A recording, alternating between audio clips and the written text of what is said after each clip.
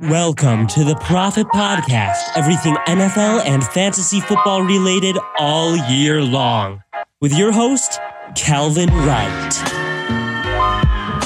Hello, everyone. Welcome back to the Prophet Podcast. How are you all doing today? We are going to be breaking down today my top 12 running backs, and this is a special episode because this is my first rankings podcast or video of the year. I've been making some rankings, but we're getting enough information coming out from camps and teams right now that I feel that I have enough information to make an official rankings video.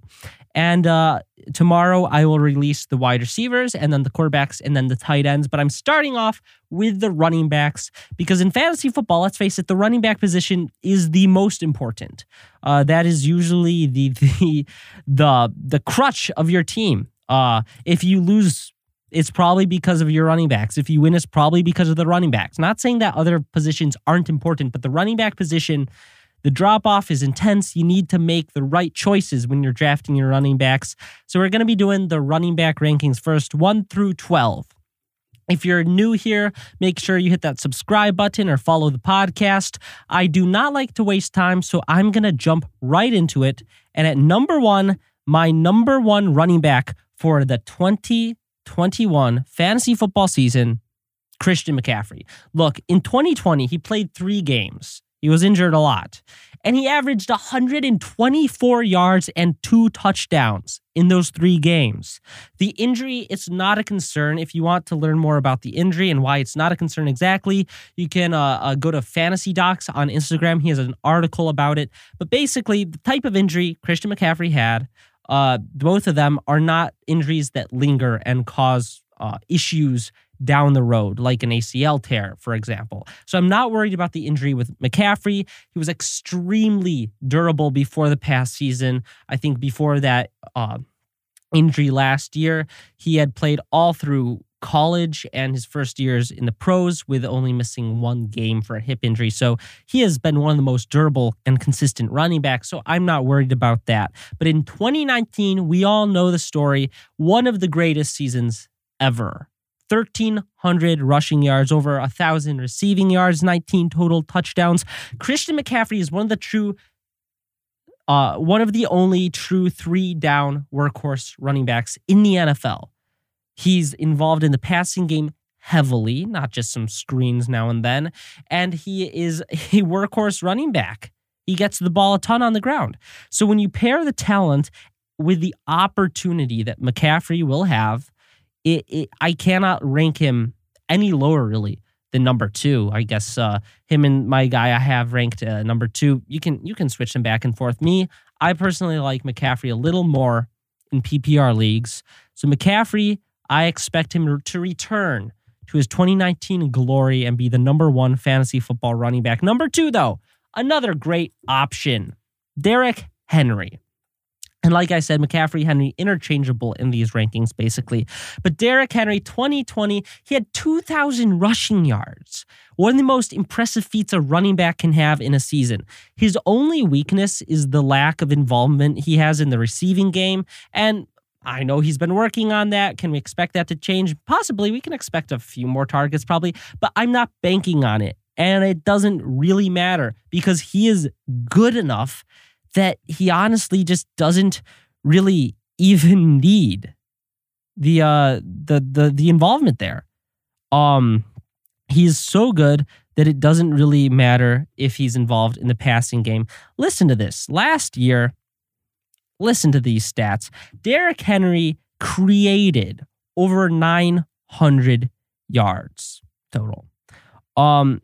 Number 2 in yards created was Dalvin Cook with 660. Henry had 997 yards created, almost 1,000 yards he created for himself.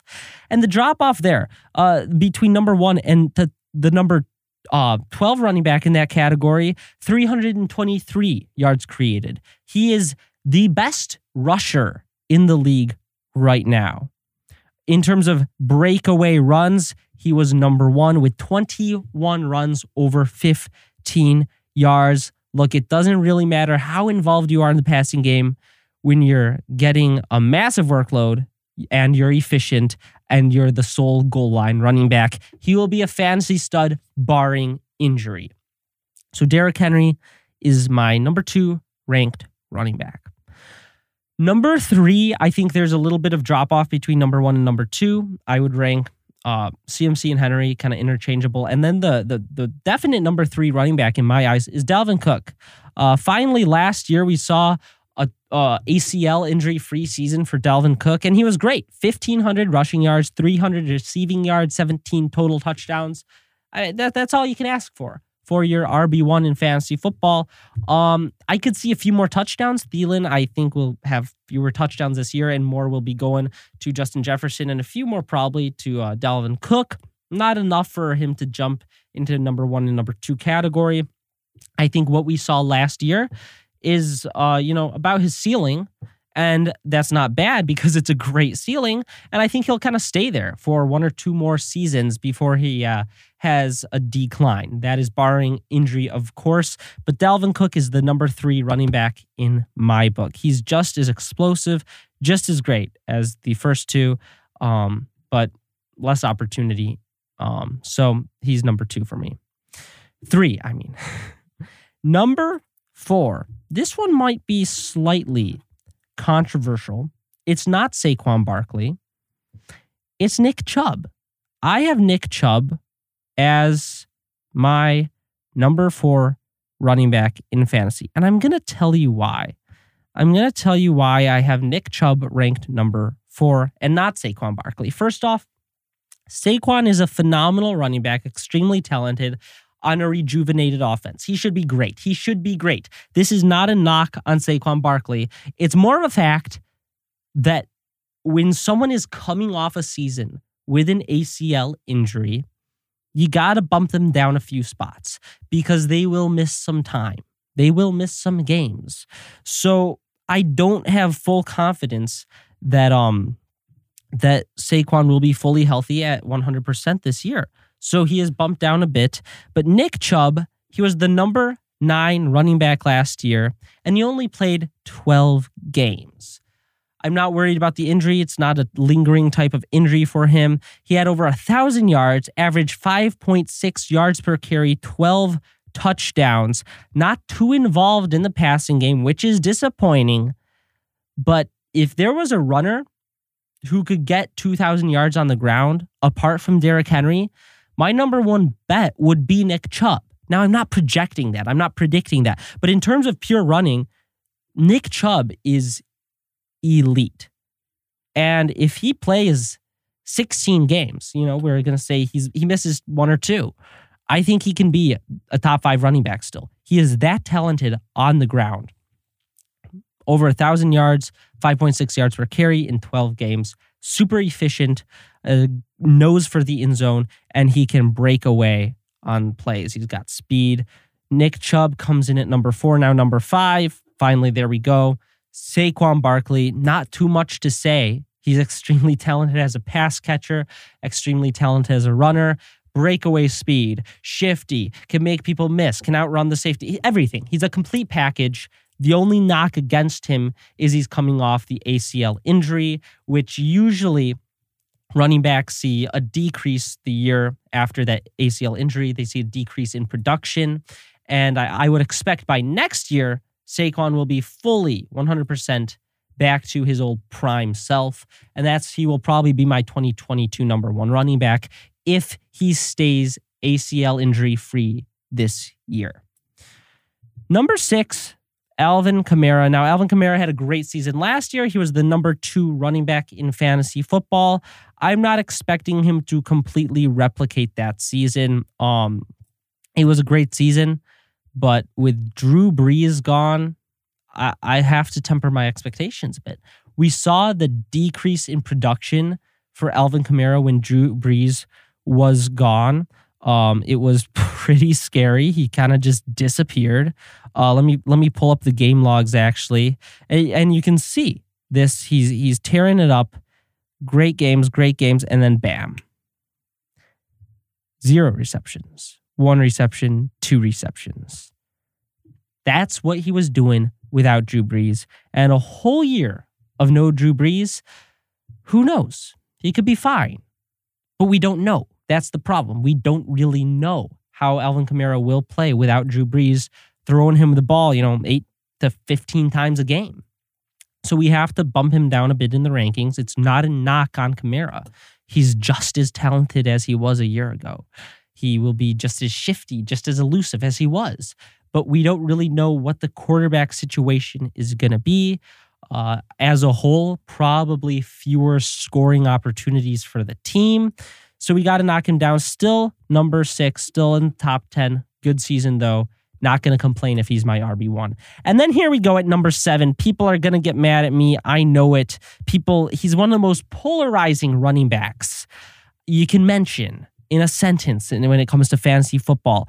People either love him or they hate him, and we've all been burned by him at some point. But Joe Mixon, number 7 running back, I feel like that's a fair place to put him. I'm not putting him number 3 or anything, but sometimes I see these rankings, they have him ranked, 18th overall. Are you kidding me? Joe Mixon is one of the most talented running backs in the league as a pass catcher and as a rusher. He just hasn't been properly utilized yet. He's had bad coaches. Gio Bernard is gone. Joe Mixon, despite popular belief, is not injury prone, okay? That's it. That's the end of the sentence. That's why he's top 10. Gio is gone, and he's not injury prone. He should have a great season. The offensive line, it's not as bad as people think. There's a narrative kind of created by NFL memes pages on Instagram, talking about Joe Burrow's going to get killed. The offensive line isn't as bad as people think, and Joe Mixon should have a great season. We saw last year the ceiling he possesses when he put up 150 yards and 3 touchdowns against Jacksonville. I'm not expecting that every game, but that is the type of ceiling he has. He has that elite RB1 ceiling in him, and I think that this is the year that he finally breaks out. We say that every year, I know, but it's going to happen sooner than later. So Joe Mixon, I've got him ranked 7th overall. He's someone who could sneak into that top 5. I actually would not be surprised whatsoever. And here is what's so sickening about that. He's going in the 2nd round, sometimes 3rd round in drafts I've done. He's going so late that it doesn't matter if you believe Joe Mixon will be a top 5 running back. The fact that he has the talent to do that and has the opportunity to do that means that he is worth the gamble. In the 2nd round, 3rd round, there are not many running backs who have a legitimate high chance of finishing as the number 1 overall running back. It's rare we find that kind of opportunity paired with that kind of talent, and then you say he's going late 2nd round?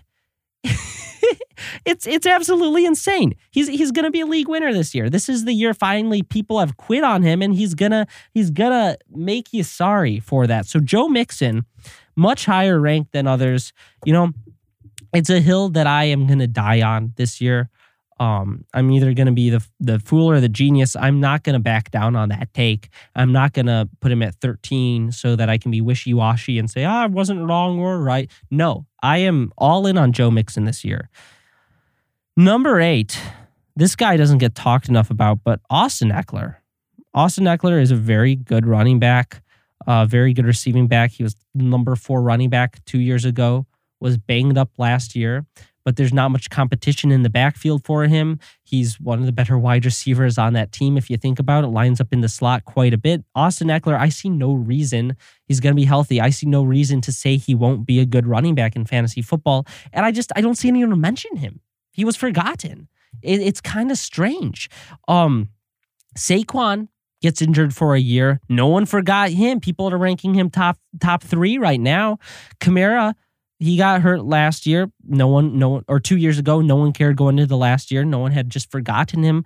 But Austin Eckler puts up a top 5 running back season, then gets injured, and suddenly everyone, he's yesterday's news. No one cares about him anymore. It's kind of strange, the narrative with Austin Eckler, or the lack of narrative with Austin Eckler, just how no one really cares about him. But I think that Austin Eckler will be a top 10 running back easily, and almost like Mixon, he's another guy with the opportunity and the talent to finish top 5. We saw it We literally saw it happen. So the fact that he's, as undervalued as he is a crime, but I'm not going to complain when I draft him later in the rounds. So Austin Ekeler at number 8. Number 9, we've got Aaron Jones. Aaron Jones, I know he's a great running back, but I don't think he's ever going to be, he was elite, but I think this offense is either going to be extremely pass heavy with Aaron Rodgers, or Aaron Rodgers won't be there and the offense will be bad.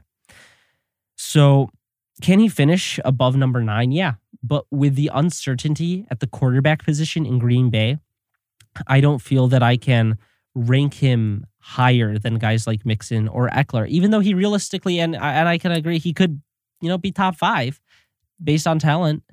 We don't know enough about what's going on in that offense. So you got to knock him down a few. And I genuinely think Ekeler and Mixon are better. So I think number 9 is a very safe place to put Aaron Jones. With A.J. Dillon there, I think A.J. Dillon will be more involved. That really knocks down his value too, especially he's been reliant on touchdowns. In 2019, that great season, 16 touchdowns. That's where most of his points came from. So with Aaron Jones, the quad father, or with A.J. Dillon, the quad father, I think he'll take some touchdowns. I think as a whole, there's a very good chance this offense will not be as good as it was last year. We can't rank Aaron Jones much higher. And the number 10, I have him a little lower than most people, even though I was a big advocate of him last year. But Jonathan Taylor, I think he's a great running back. I mean, his advanced metrics, he was great last year. He was, I think, second when it came to oh man, I can't think of the word. He was second when it came to breakaway runs. Second to Derrick Henry. He had 14 runs over 15 yards. But Marlon Mack is back. Nyheim Hines is back. And I don't think he'll get this workhorse role that I expected him to get last year and that I want him to get this year. I don't think it's a guarantee he'll ever get that in his career. But if he does, it's not going to be this coming year with Marlon Mack there as well. And Mack, I know, is coming off that brutal injury. But as hard of an injury that is to come back from, in some sort of tandem system, rotating on third downs, I think he can produce enough to keep himself on the field. That's the issue. Marlon Mack was very good 2 years ago.